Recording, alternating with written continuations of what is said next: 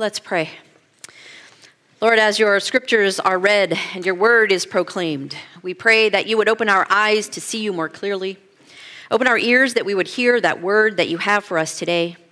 Open our hearts that we would be challenged and convicted and that we would know you better. We pray in Jesus' name. Amen. So our passage this morning is from the Gospel of Matthew, chapter 5, and it's a continuation from where we were last week with the Beatitudes, and we're looking at verses 13 through 20. Let's hear now the word of the Lord. You are the salt of the earth, but if the salt loses its saltiness, how can it be made salty again? It is no longer good for anything except to be thrown out and trampled underfoot. You are the light of the world. A town built on a hill cannot be hidden. Neither do people light a lamp and put it under a bowl. Instead, they put it on a stand, and it gives light to everyone in the house. In the same way, let your light shine before others, that they may see your good deeds and glorify your Father in heaven. Do not think that I have come to abolish the law or the prophets. I have not come to abolish them, but to fulfill them. For truly I tell you, until heaven and earth disappear, not the smallest letter, not the least stroke of a pen will by any means disappear from the law until everything is accomplished. Therefore, anyone who sets aside one of the least of these commands and teaches others accordingly will be called least in the kingdom of heaven. But whoever practices and teaches these commands will be called great in the kingdom of heaven. For I tell you that unless your righteousness surpasses that of the Pharisees and the teachers of the law, you will certainly not enter the kingdom of heaven. The word of the Lord. Thanks be to God.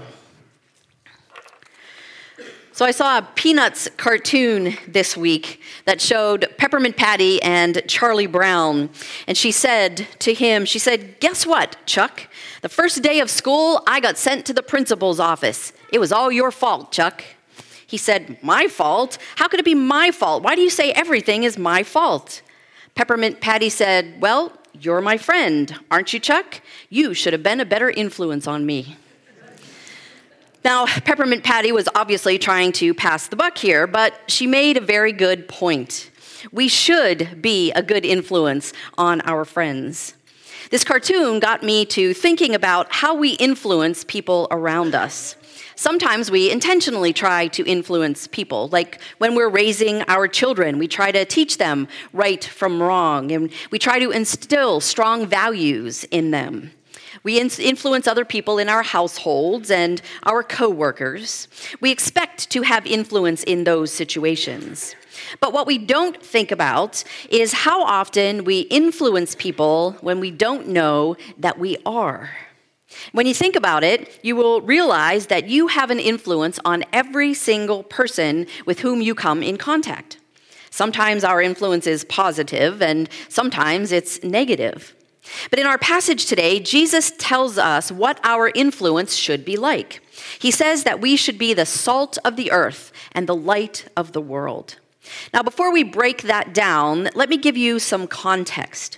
This is part of Jesus' Sermon on the Mount, and it comes just after last week's passage on the Beatitudes, and it comes just before the ethical part of Jesus' teaching. At the time, there was a heated political and religious debate going on. Israel was trying to figure out how to be faithful to their Jewish heritage while living under Roman rule. When they returned from the Babylonian exile, they may have returned home in a geographical sense, but it wasn't the home that they knew and loved. Everything was different. But they were trying to live the way they did before, and it just wasn't working. There was tension and conflict, so they were trying to figure out how to remain faithful to the Torah, the law, how to remain faithful to God while being ruled by a non-Jewish government.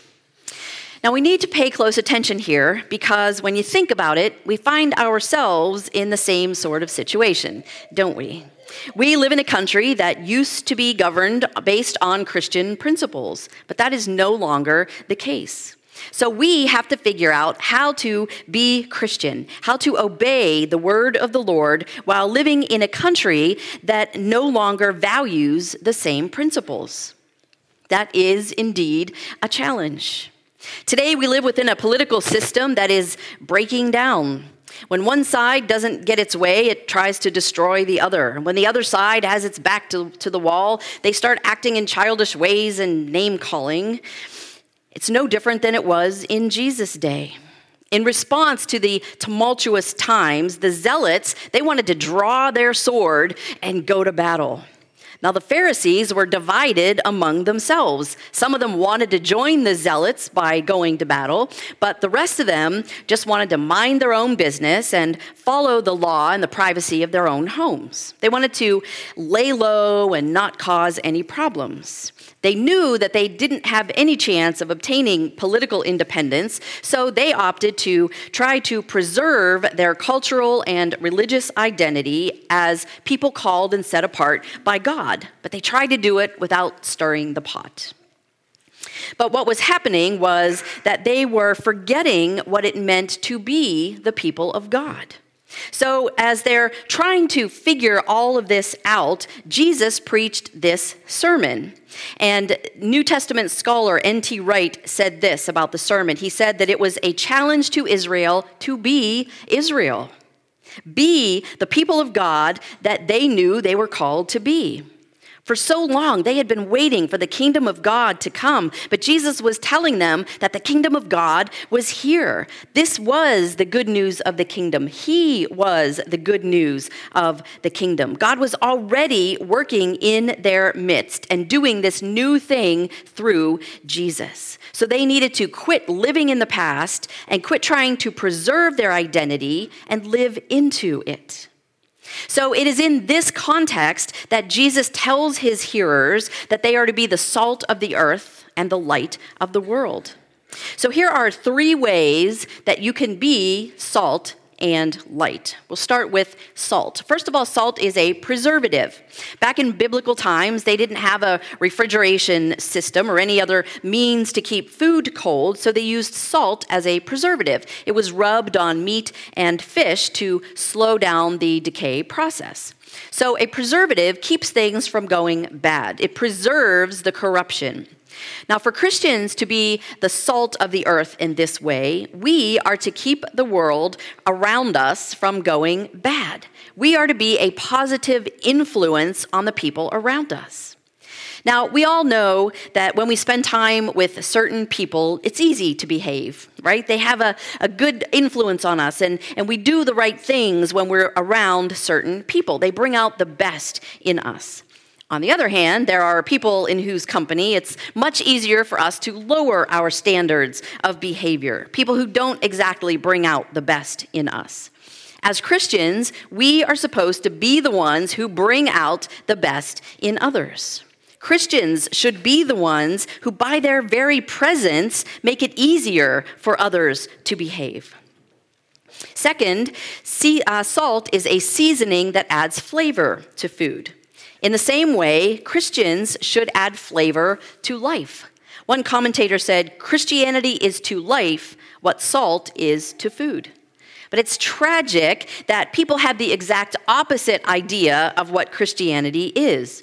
Too many people believe that being a Christian takes the flavor out of life. They think that if you're a Christian, that you're not allowed to have any fun.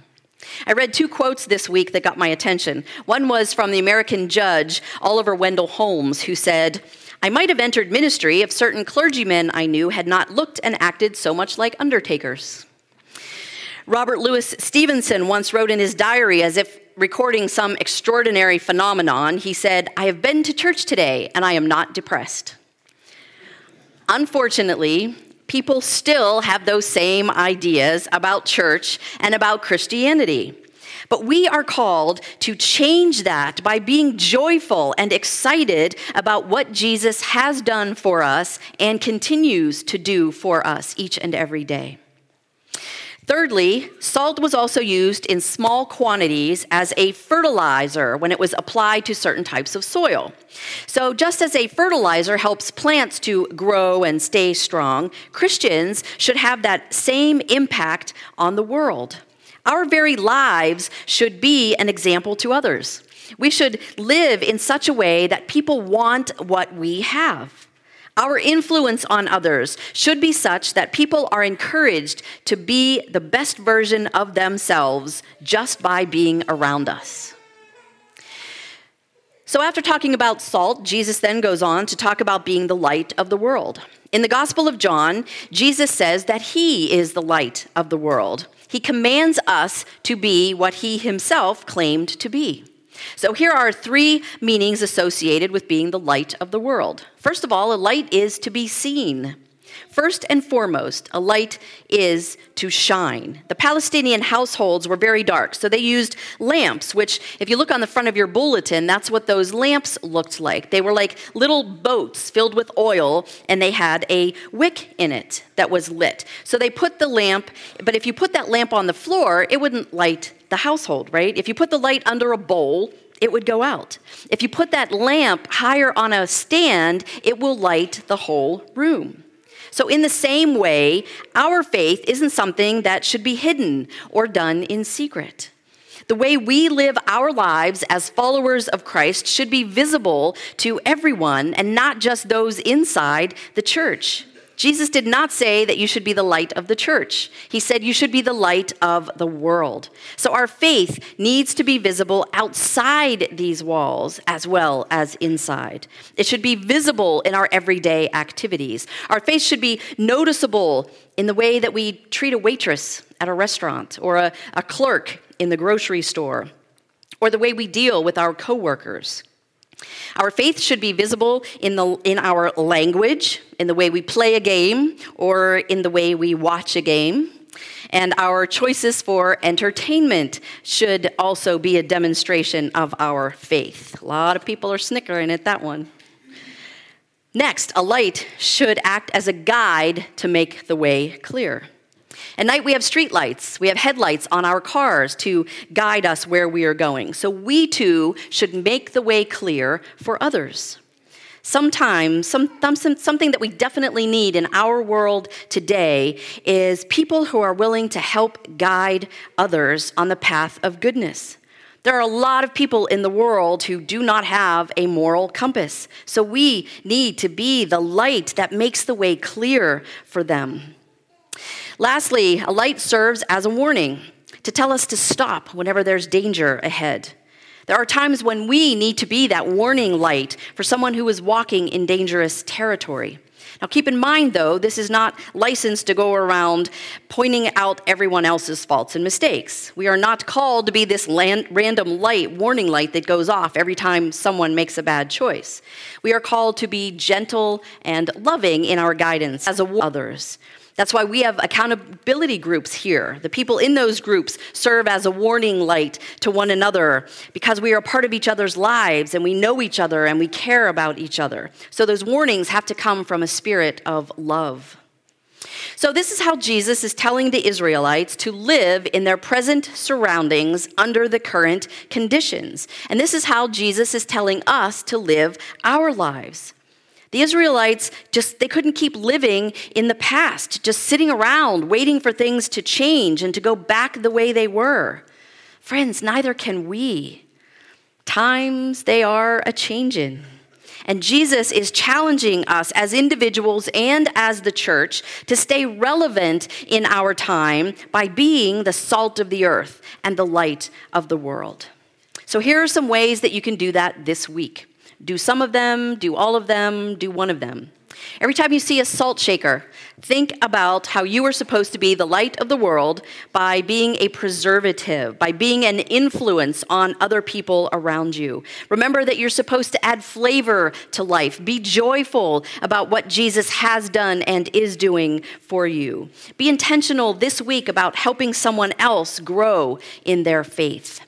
Every time you turn a light on or off this week, remember to be the light of the world by being seen. Don't cover up your faith. Let it shine. Tell someone else about your faith this week. Be a guiding light this week. Be a strong role model for someone else. Or take a stand for something that is right. Stand on the truth of the gospel no matter what. So Jesus is challenging us as Christians to go out there and be the Christians that he is calling us to be. Let's pray. Lord Jesus, we hear your message this morning, and we want to be the salt and light.